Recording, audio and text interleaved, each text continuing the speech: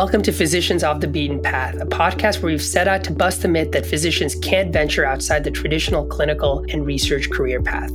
My name's Shad, and I'm an MD and Harvard MBA student interested in healthcare investing and consulting. And my name is Alex. I am an MD pursuing an Oxford Computer Science PhD in Clinical Artificial Intelligence, along with a Harvard MBA degree. I am interested in healthcare investing and entrepreneurship. Today is our second installment of our Physician Investor series.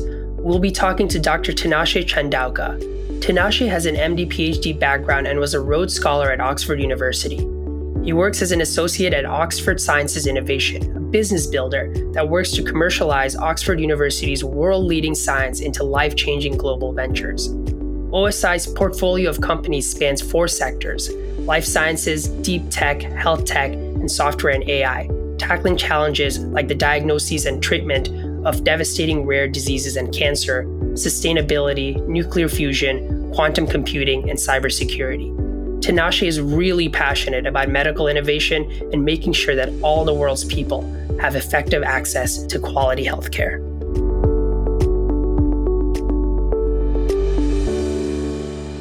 Thank you, Tinashe, so much for joining us today. So thanks so much, everyone. Just starting off with the questions here, Tinashe, you have a very interesting and international story. Help us put your story into perspective for our audience, from your very early days in the continent of Africa to your time right now at Oxford. Oh, that's a great question. I think it all starts in the name. As you can pick up, my name is Tinashe, and it's a Shona name, actually, one of the common ethnic groups in Zimbabwe, as well as the most common language in Zimbabwe, which is Shona. My name actually means God is with us. And in African cultures, what you're named with kind of like bestows what your future should be. So it's a lot of pressure. But yeah, so you asked, I guess, how did my upbringing really influence where I am today and where I'm trying to go? I was born in what you'd call probably a lower middle class family in Zimbabwe. So both my parents were teachers. And to put this into historical context, if you were Black and you were born in Zimbabwe in the 1960s/50s, your future was to either be a domestic worker, a farm worker, a policeman, a teacher, and if you were lucky, maybe a nurse, okay? But that was it. So, my parents were teachers. They actually met in teaching school. And then the independence war that happened ended up with Zimbabwe forming. And as part of the dispensation post of that war, people who were Black were given more rights. So they could actually finish higher education. And, I was born about 9 years after that in 1989. So, I'm really a beneficiary of this historical struggle, I guess, for Black people to live in a more equitable world. And I mentioned this because as I grow older, it's been a bigger part of the things that actually have driven me. You mentioned there in the introduction that I'm really driven by trying to make sure that there's equity and access to healthcare. And that's 100% true. So grew up in this family, very strong female influence. My grandma is a prolific figure in my life till this day. And, she raised her 3 daughters, and my mom was one of those 3 daughters. And quite early on, I ended up growing up in a single mother-headed household. And again, I have 2 other sisters, so a lot of women in my life telling me what to do. I guess you guys can probably empathize with this, but when you come from that kind of background where you have just enough to be comfortable and to see what opportunities are in front of you, but you also don't have enough so that you can get too comfortable. So there is only one plan, that is plan A. And if plan A doesn't work out, plan A is going to work out. So that's the kind of household I grew up in, where we were really encouraged to just do the best that we could, because actually, if we didn't, we were not only letting down ourselves, but like all these people who had sacrificed everything for us to have opportunities. I'll give you an example. My grandmother was a domestic worker for most of her life.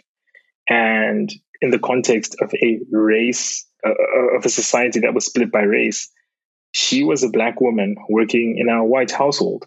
And because of her surname, her white employers felt that she must have been linked with a certain terrorist called Robert Mugabe, because they had similar surnames.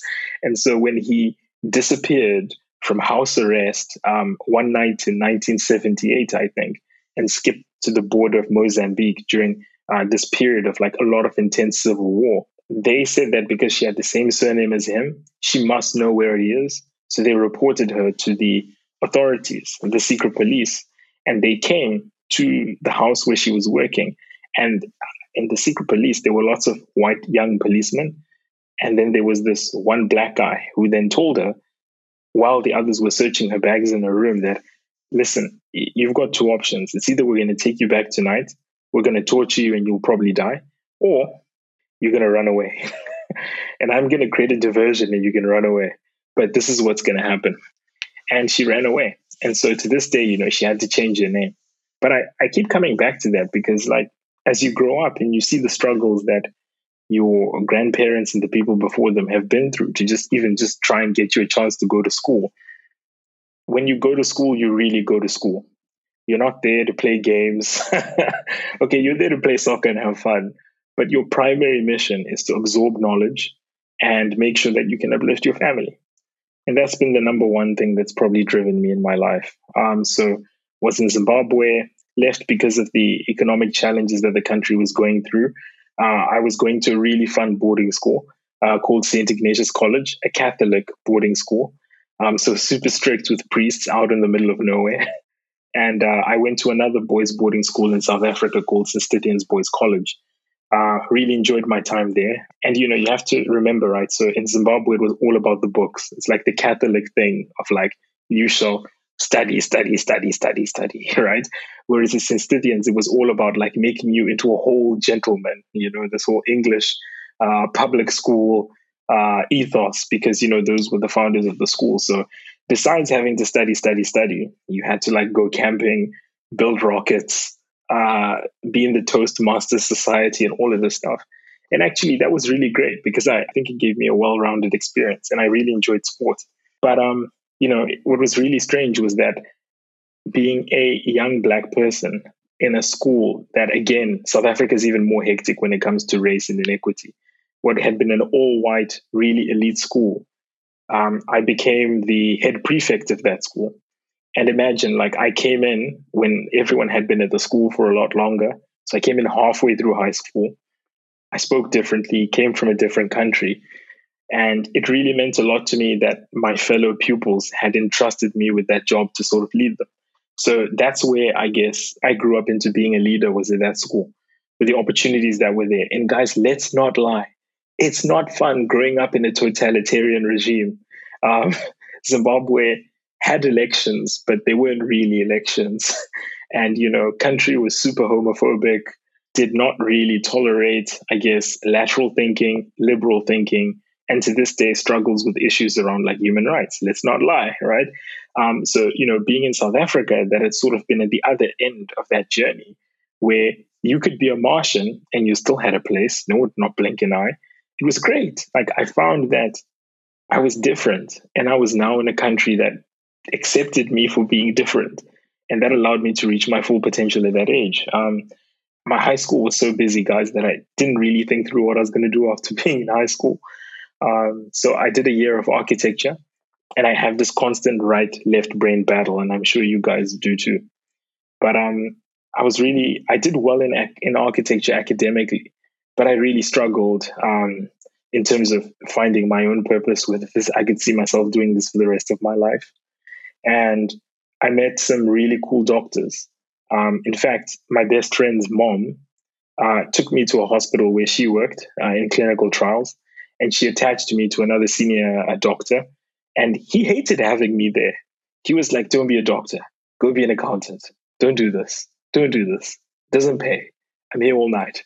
It's terrible. But you know what? Every time I saw him with the patients, it was amazing. I was like, this is what I want to do. This is exactly what I want to do. And he was like, no, don't do it. But I kept on watching him day after day for 2 weeks. And I was just into it. And so while I was in the University of Cape Town doing architecture, I applied for medicine. I didn't tell anyone outside my family.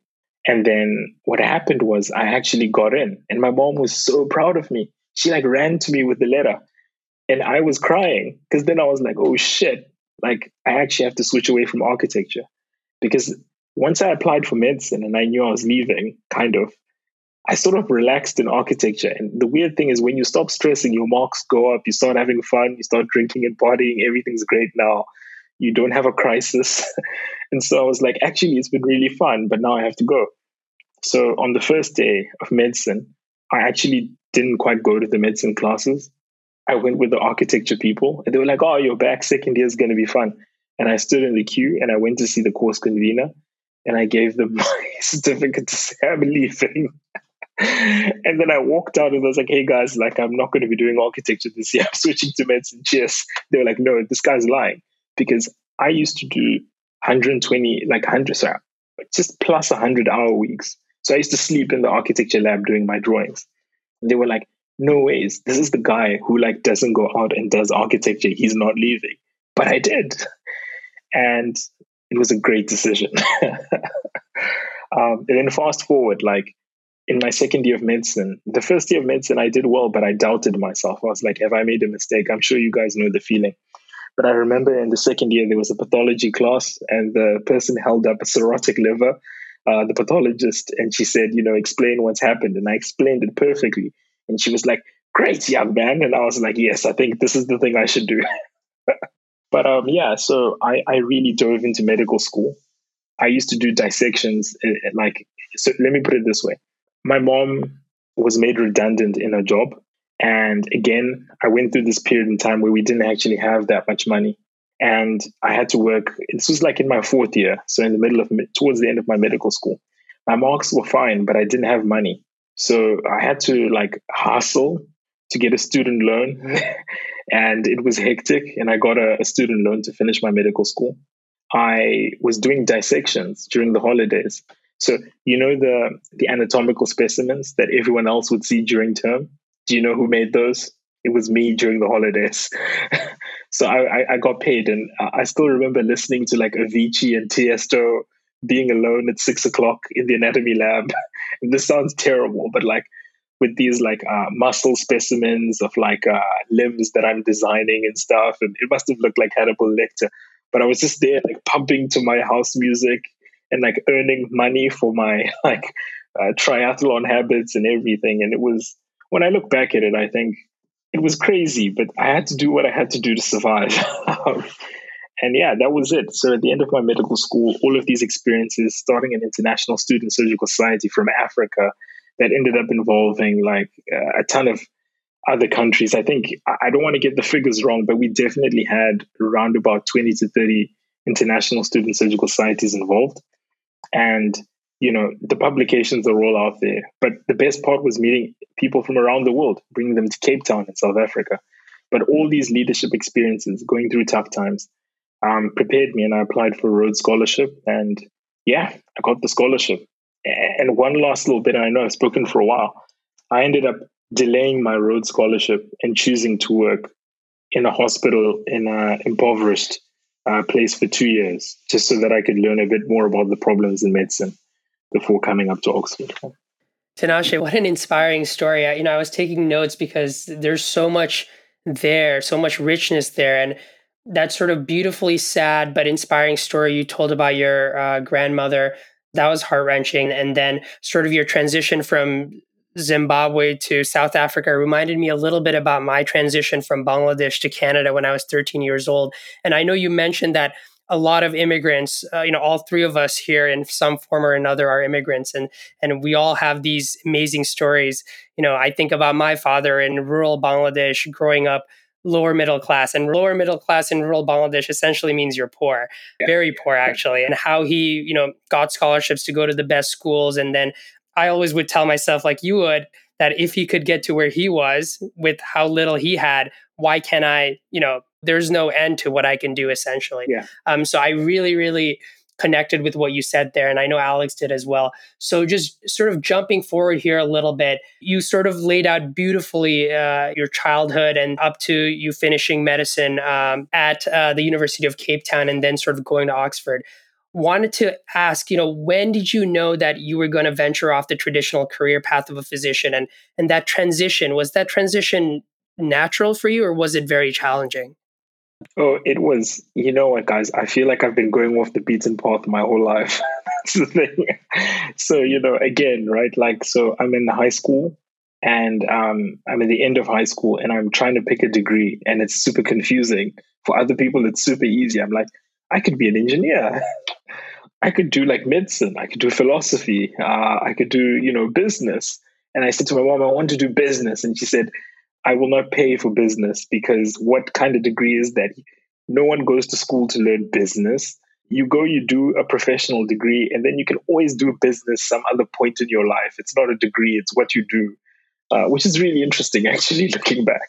The point in medicine where I realized, let me put it this way, my grounding in life, I always felt like I had to do more for my people. And that meant that I had to have a toolkit. So, like leadership, understanding how to navigate politics, this business angle, and then like having like a hardcore professional skill somewhere in there just to like fall back on in a sense. But it was definitely medicine. I think in the process of setting up that International Student Surgical Society and being involved in clinical research. So a lot of medical students just say like, oh, clinical research is for the nerds. I'll just read the book and I'll just practice medicine. I was like, no, but guys, like, I can actually generate the knowledge. This is really fun. And being involved in clinical research opens up your mind. You just realize that there's this whole international circuit of people who are doing multiple different disciplines. They're scientists, doctors, and they're also organizing for their research to through advocacy to reach like and touch people's lives. And that's the kind of person I wanted to be. All the people who I looked up to had this sort of toolkit of skills. That's very insightful. Thank you, Tinashe. So, moving forward here a little bit, you've talked about mentorship in the past. I've read some of the stuff that's been written about you or that you've written where you sort of talk about mentorship. What role, if you can describe to us in a little bit more detail, has mentorship and also peer relationships had in helping you sort of get to where you are and to helping you diversify your interests?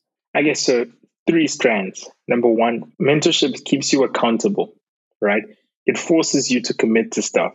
When you have someone who you talk to, who you look up to, and you externalize your thoughts, you kind of like make a pact with both them and yourself to follow through. So, number one, commitment. Number two, it's a guardrail.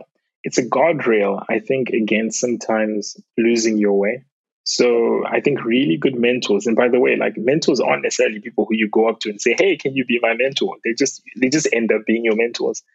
I think they're the kind of people who create a sort of logic system in which when you start to do things that aren't really part of your value set of systems and you look at them, they act like a mirror, a foil, and you can look and you can see this isn't who I want to be. And the final thing is that I think it's just really helpful to have people who can generate ideas that you never thought you could even achieve. So they see your potential and they stretch you. So it's those things. I think commitment, sort of guardrail, and the sort of stretching element of potential. I love that. I'd never actually formalized it in that sort of way, but that's right on the money. And that's how I think a lot of us in our lives, mentors have changed our lives in significant ways. In college, I was almost going to get a PhD in organic chemistry because of one of my mentors. And then my parents were like, no, maybe do medicine. And so, we all have our own unique stories, but that's for another day. But if I can add something there, I wouldn't be truthful if I didn't talk about like the impact of at least two people. So I had a general, you mentioned general surgery earlier. I had a general surgery mentor. So he's the one who encouraged us to set up this International Student Surgical Society. His name is Delavere Khan. He was one of the first ever Black surgeons in South Africa who was a transplant surgeon, as well as the head of the surgical department at the University of Cape Town. To give you context, he trained under Professor Chris Barnard. So that's the guy who did the world's first heart transplant. So he inherited that transplant department from these really great generation of doctors. And, he would invite us to come and do kidney transplants with him and stuff, which is way cooler than going out and getting sozzled. And the other person is a professor who has unfortunately passed away. His name is Bongani Mayosi. And again, he was one of the first ever Black physicians to come up to Oxford from South Africa and get a PhD. And, I remember meeting him and seeing how meticulous he was with patients and examinations. always doing the blood pressure before he touched the patients. And I was like, you know what? That's the guy I want to be. I want to be a doctor like him. I want to try and come to Oxford. Thank you for sharing that, Tinashe. You've done so many different things, and it sounds like whatever you've done very well. And you've sometimes even mishmashed your interests into, let's say, medical illustration, your interests from architecture and medicine. And I've also spent many a nights reading those anatomy books and thinking, who actually does these illustrations? So thank you for finally answering those questions. But the concept of playing to your strengths, I've always encouraged myself with the phrase "play to your strengths." The term comparative advantage comes to mind. It's very prominent in the MBA curriculum, especially important in international trade where different countries produce whatever products play to their relative strengths. My friend at HBS and my neighbor actually calls it, quote, the personal low-hanging fruit, which is where your strengths and the ability to have deep impact, lasting impact overlaps. But knowing where your strengths can lie can be challenging for a lot of people, especially if you haven't done something before. So do you have any advice to young docs or docs to be who may want to venture into the unknown, who may want to follow your path? How can they actually identify these strengths and move forward? Go live, 100%. Like, there's a famous musician, his name is Drake, and he sings this song called YOLO, You Only Live Once. No, I go to that and I say, you can't possibly know what your strengths are until you know what your weaknesses are, right? And the only way to know the difference is to go do stuff. And here's the thing about medicine, right? Because I came from architecture, I never quite saw myself as a normal medic. I felt a bit like a spaceman traveling through space and arriving on this like alien colony and just like being part of it, but not being part of it. Do you get what I mean? So in architecture, you're encouraged to think about how people interact with the world you are creating. You are a custodian of their experience. If you make a bad building or a bad urban space, you're literally going to like ruin people's lives. Like, you influence delay in traffic to their mental health. But in medicine, no one ever emphasizes this to us. Like the way we treat people, the way we design hospitals, the way we design treatment care pathways, like that's real human beings navigating that. And so we as doctors, and I think we need to realize our humanity. We often have books that tell us that if you give that much potassium, that will happen. Don't do that, right? Whereas in real life, a pandemic will happen, and then you have to like tear apart all your roadmaps, right? If you treat a pandemic like influenza, everyone dies. If you treat a pandemic based on the evidence that's in front of you, and you sort of try different things, then you will actually have a much better approach at the end of it, right? So going back to your question, playing to your strengths, I would say it's very important to play to your strengths. But I think particularly if you're at the beginning of your journey of beating a different path, you have to be really flexible and you just have to be open to the fact that it's not always going to be. Perfect, Tinashe. Great, insightful advice that's going to be readily applicable, I think, to our audience of young docs and docs to be. I'm going to turn it over now to Alex for the remaining few questions. Sure. Thank you very much, Shad. And thank you, Tinashe. That is an inspiring story. And I definitely connect with that story. I mean, I also grew up in a single mother household in Ukraine. And I really enjoyed listening to this story. And I remember in one of our previous conversations, you've mentioned that one of the things that you've learned as a medical doctor was a very strong work ethic and dedication to service, and that you applied these skills and learnings in your job in VC. So I was wondering, what transferable skills do you think physicians can take from their clinical training and use when they venture off the beaten path? And maybe as a bonus question over that, how did you develop your storytelling skills, which are amazing? And did medicine contribute to that? I think I can start with the latter. I wouldn't call myself a great storyteller. I think in my family, people love telling stories. So you have to entertain each other. And I think it may come from that. I think medicine is one of the coolest professions on the planet. You get to be a science fundi, but then you get to practice an art. How cool is that? And on top of that, you get to do it with real people and like solve their problems. Your entire job is about making people feel better. How awesome is that, right? The things that, technically speaking, the things that I think medicine really helps with is number one, I think evidence. When you come from an evidence-based approach background, and I think like you guys, if you guys are now going into venture and entrepreneurialism, you realize that there's a lot of things that are not true that are told with really good stories. And you have to apply critical thinking. And I think medicine teaches you to look for evidence. So whether it's taking an ECG and looking at the wave patterns, right? Or whether it's taking blood, whether it's looking at someone's urine, you can apply that to different things, right? So if you're building a venture idea, the first thing you do is you understand the problem. So you can't just rush into a diagnosis. You have to understand the problem that's out there. There is a disease with unmet need. You need to develop a new therapy. What's the evidence that's out there? You're developing an app for people to use to navigate in a subway system. You need to really understand what their problems are. You need to write it down and go through that experience. Second thing I think is being meticulous. In medicine, if you don't do things right, it's quite simple. People get hurt or they die. Don't do that. Whereas I think in business, the link between your actions and the consequences is so distant that people tend to think that your actions have no consequences. Oh, it's just about money. It's fine. That's not true, right? If you develop a venture that provides a poor service, you can make someone's day really terrible. They can end up missing their appointment or any number of things, and they don't get a job, and a child isn't fed. If you develop a bad business, your employees don't get paid, they lose their jobs, they have alcoholism, divorce, they raise children who are not happy and have any number of health issues.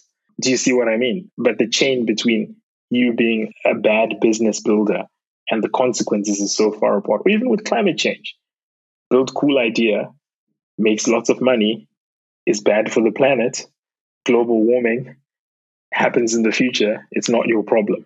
So yeah, that's the thing is I think with medicine is meticulous, I think evidence gathering, and almost a healthy fear of consequences. That is fantastic insight, Tinashe. And I think one of the themes that are emerging from our conversations is that how medicine prepares you with multiple different skill sets that can be really valuable when you choose to venture off the beaten path. And I think one of the questions that I'm really interested to get your input on is around the psychological challenges of perhaps shifting the career path. So I studied and worked as a medic in Syria during the civil war, and I understand the meaning of coming from a place without a solid safety net to fall back on. And one of the appeals of a medical career was the financial stability, really. I'm really interested to know your thoughts on leaving that stability behind, which can be daunting for people coming from underprivileged backgrounds. What do you think are the psychological challenges around making the decision to venture off the beaten path? How can future physicians and physicians to be overcome them? And did you face any when you made the decision? That's a really, I have to say, the question you asked is a really good one. I think I have to be honest and say that when I studied medicine, you see, when you studied medicine in South Africa, when I started doing it, doctors were super underpaid. It wasn't a lucrative profession, right? Remember the story I told you that there was a consultant who was telling me not to do medicine. It's because he could see that the junior trainees were heavily underpaid, and that if I became an accountant within 4 years of that, I'd be earning a lot more. So I didn't do medicine for the money. I did it because it could really be something that I could see myself doing as a 65-year-old or 80-year-old retiree. And I still believe that. But you're right that if you move away from clinical medicine, you go away from a stable income. But then again, right, the kind of person who's thinking about shifting away from medicine probably doesn't care about that. They're probably maximizing their mental health or some kind of skill that they feel like they're not doing in their current job. And I would definitely encourage that. I think life is too short to not be choosing happiness and doing the things that really make you feel like you're making an impact in the world. So I would encourage anyone who is in a situation where maybe financially they're tied to medicine to consider different paths. You can get a financial advisor. You can sit down, even if it's about debt management, payment of school, student loans, and so on. There's always a way out. But then again, I don't want to seem like I'm super privileged and I'm not understanding the different contexts that people are in. But as someone who was also struggling with these things, it wasn't enough to sort of chain me to a place of not feeling like I wasn't fulfilled. And so it almost felt like I would rather maximize on the chance of achieving my full potential and happiness rather than settling for something and then like, A, maybe not really earning that much money anyway. And B, being super unhappy that I didn't use the skills and talents that I was given. That is amazing insight, Tinashe. And I think one of the themes that are also emerging from our conversations is around the fact that sometimes people overestimate the risk of going on an untraditional career path. I mean, if you have a great venture idea, you can try it for 6 months or a year. And if it doesn't work out, you still have your medical background. You can still go back to medical practice. So I think that is one of the interesting ideas that are emerging. I remember, Tinashe, in one of your interviews with Impactful Conversations, you talk about the value of disregarding conventional rules that don't make sense, and about the psychology of running first in the race and having to set the pace when you do so. So I'm really interested to know what sort of conventional rules did you do away with and why, and how can others follow this pattern, essentially? Yeah, I guess I'll go back to that analogy. Just to sort of put it in context. At a certain stage in my life, I did like a lot of athletics, running, and so on. I remember running a race where unexpectedly I ended up being like in the first position in the middle of this like 5K sprint race, right? Running through a forest and stuff. And it was scary because I had to now think, okay, wait a minute. As someone who is used to running second and then trying to pip the other person in the final like 100 meters, that's easy. The other person sets the pace, you just keep with them and you run. But when you're first, you have to measure every single breath you take. If you've got a chance to sort of put the sword in your opponent and just twist the knife, you have to do it, even though you feel like you're on the edge, because maybe that's your only chance. And I think on that day, I remember I've never run so hard in my life. And I didn't look back. So when I got across the finish line, it was like another minute until the person came. So I was running against a ghost, basically, myself. And taking it a few steps back to your question, I think sometimes we invent these ghosts, right? And they actually shackle us. Like, what if I fail? Maybe failure isn't actually that bad. Like, okay, so you go and you get involved in a startup, or you go and you do a startup and it doesn't work out. You learned how to manage a team. You maybe learned that maybe you're not good in certain dynamics. Maybe you learned to be a bit more assertive.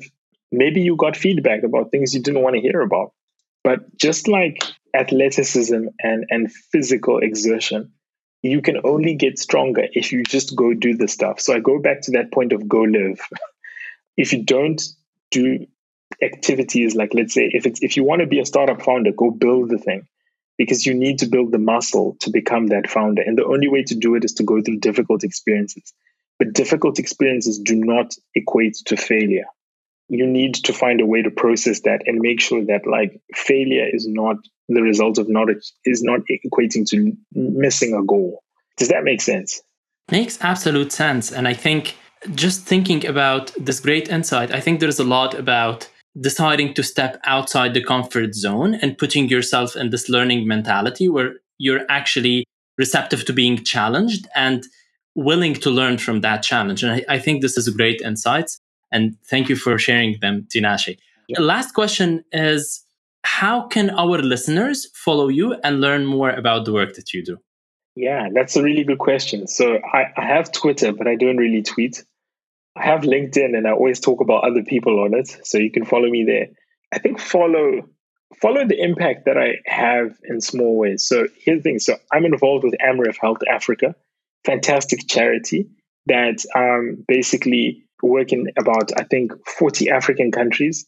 They have 16 offices across the African continent, and they are helping to women to get access to contraception. They're trying to educate women and get them into school so they don't have to suffer from female genital mutilation. They're providing access to water and sanitary services to people who live in rural areas, all of these things. And they're currently on a vaccination drive. I'd say don't follow me.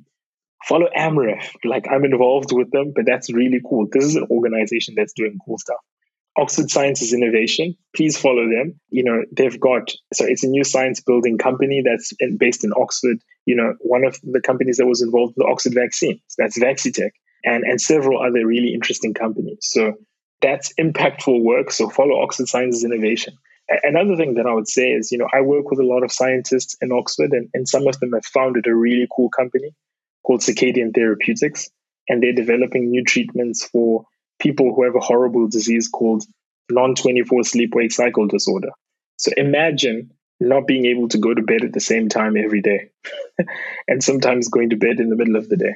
And so, Professor Russell Foster, Professor Sridhar Vasudevan, and Professor Arti Jagannath have developed like a host of new medicines to help these people who have jet lag disorders and sleep-wake cycle disorders to basically be like normal again and sleep at a specific time or range and have their lives back. They can go to work now. They can have normal relationships. They can feel like functional people. So yeah, that's it. AMREF Health Africa, Oxford Sciences Innovation, and of course, I think Circadian Therapeutics. You can see my impact there. Yeah. Thank you so much, Tinashe. This has been an amazing episode. I really enjoyed the candid conversation, and I thank you so much for sharing your story, for being very open, and for sharing such valuable insight. And you really spoke very beautifully about medicine and about venturing off the traditional path of medicine. So thank you very much. Thank you so much. And thank you to you guys for creating this platform. That was such a fascinating conversation with Tinashe, Alex. He had some fantastic insights. Two things that really stuck out to me. The first one was his visual about running in first place or second place. And I want to tie that to mentorship. Think about first place as the person who's really the first one to venture off to the beaten path. And you can't look behind you. There's no one in front of you. You really have to figure everything out yourself. But when you're the person who's second, you have someone in front of you. You can pace yourself. You have a lot more data points, and there's a higher chance that you can actually succeed because you can stay with the first person and then sprint at the end, like Tinashe said. Lucky for us, 20, 30 years ago, there weren't a lot of physicians that were venturing off the beaten path. There weren't a lot of MD, MBAs. But now we all, no matter whether we're in Boston, SF, Chicago, Detroit, Miami, we know one or two doctors in our network or our mentors' networks who maybe have an MBA, who maybe are writers or entrepreneurs or consultants. And we have access to those mentors nowadays. And so don't put the onus on yourself anymore to be the very first person to do something.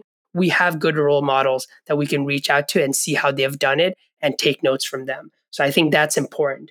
And the second takeaway I had was the idea that he said that difficult experiences does not necessarily mean failure. I think that's absolutely beautiful because a lot of the times in medicine, we're so hyper-focused. We think, from residency, we go to fellowship. From fellowship, we go to become an attending. And it's a little bit too hyper-narrow. And we think any second not spent on the clinical path may be a second that's wasted. That's not a good way to think about things. Let's say you have an idea for a new venture. You take 6 to 12 months off. You try to achieve product market fit. You look at your value proposition. You build out a team. And let's say you lead a couple of people. Even if you don't get $1 billion exit, you still developed a lot of beautiful skills along the way that will be meaningful down the line. And so think about those difficult experiences as success stories and not necessarily failures. Over to you, Alex. Thanks, Chad. That's a great point. And I think just building on the point of the risk of taking an untraditional career path, I think people tend to overestimate that risk because of a lack of understanding of the opportunities that taking an untraditional career path would create. So just building on that analogy, say that you're a medical doctor, you have your license to practice, and you have this amazing venture idea and you decide to do it. So down the line, in 2 years, if that doesn't work, you can go and join a venture fund that invests in healthcare. Or you can join a startup or a corporate that works on health tech. Or you can launch your own new startup. And your safety net would be to go back to clinical practice. So I think there is a case of overestimation of the cost of taking that opportunity and underestimation of the missed opportunity of not taking that path. I know that's a mouthful. The additional aspect, which I thought was very powerful, is the importance of taking some time to really deeply understand yourself and reflect about your motivation. What is the thing that you want to achieve in life? And I think that can be a powerful motivator for you to choose the career path that would enable you to achieve that goal. And I think for Tinashe, the overarching goal seems to be achieving that impact in his life. And so I would really encourage our listeners to maybe do this exercise because it certainly has been helpful for myself. So on that note, join us next episode in which we will have great speakers like Tinashe and like Martin and Dan. And remember to follow us on social media on Facebook, Instagram, and Twitter at Physicians of the Beaten Path podcast, and to catch our latest podcasts on Spotify and Apple Podcasts. To get in touch with us, you can email us at physiciansofthebeatenpath@gmail.com or visit our website at potbppodcast.com. See you soon.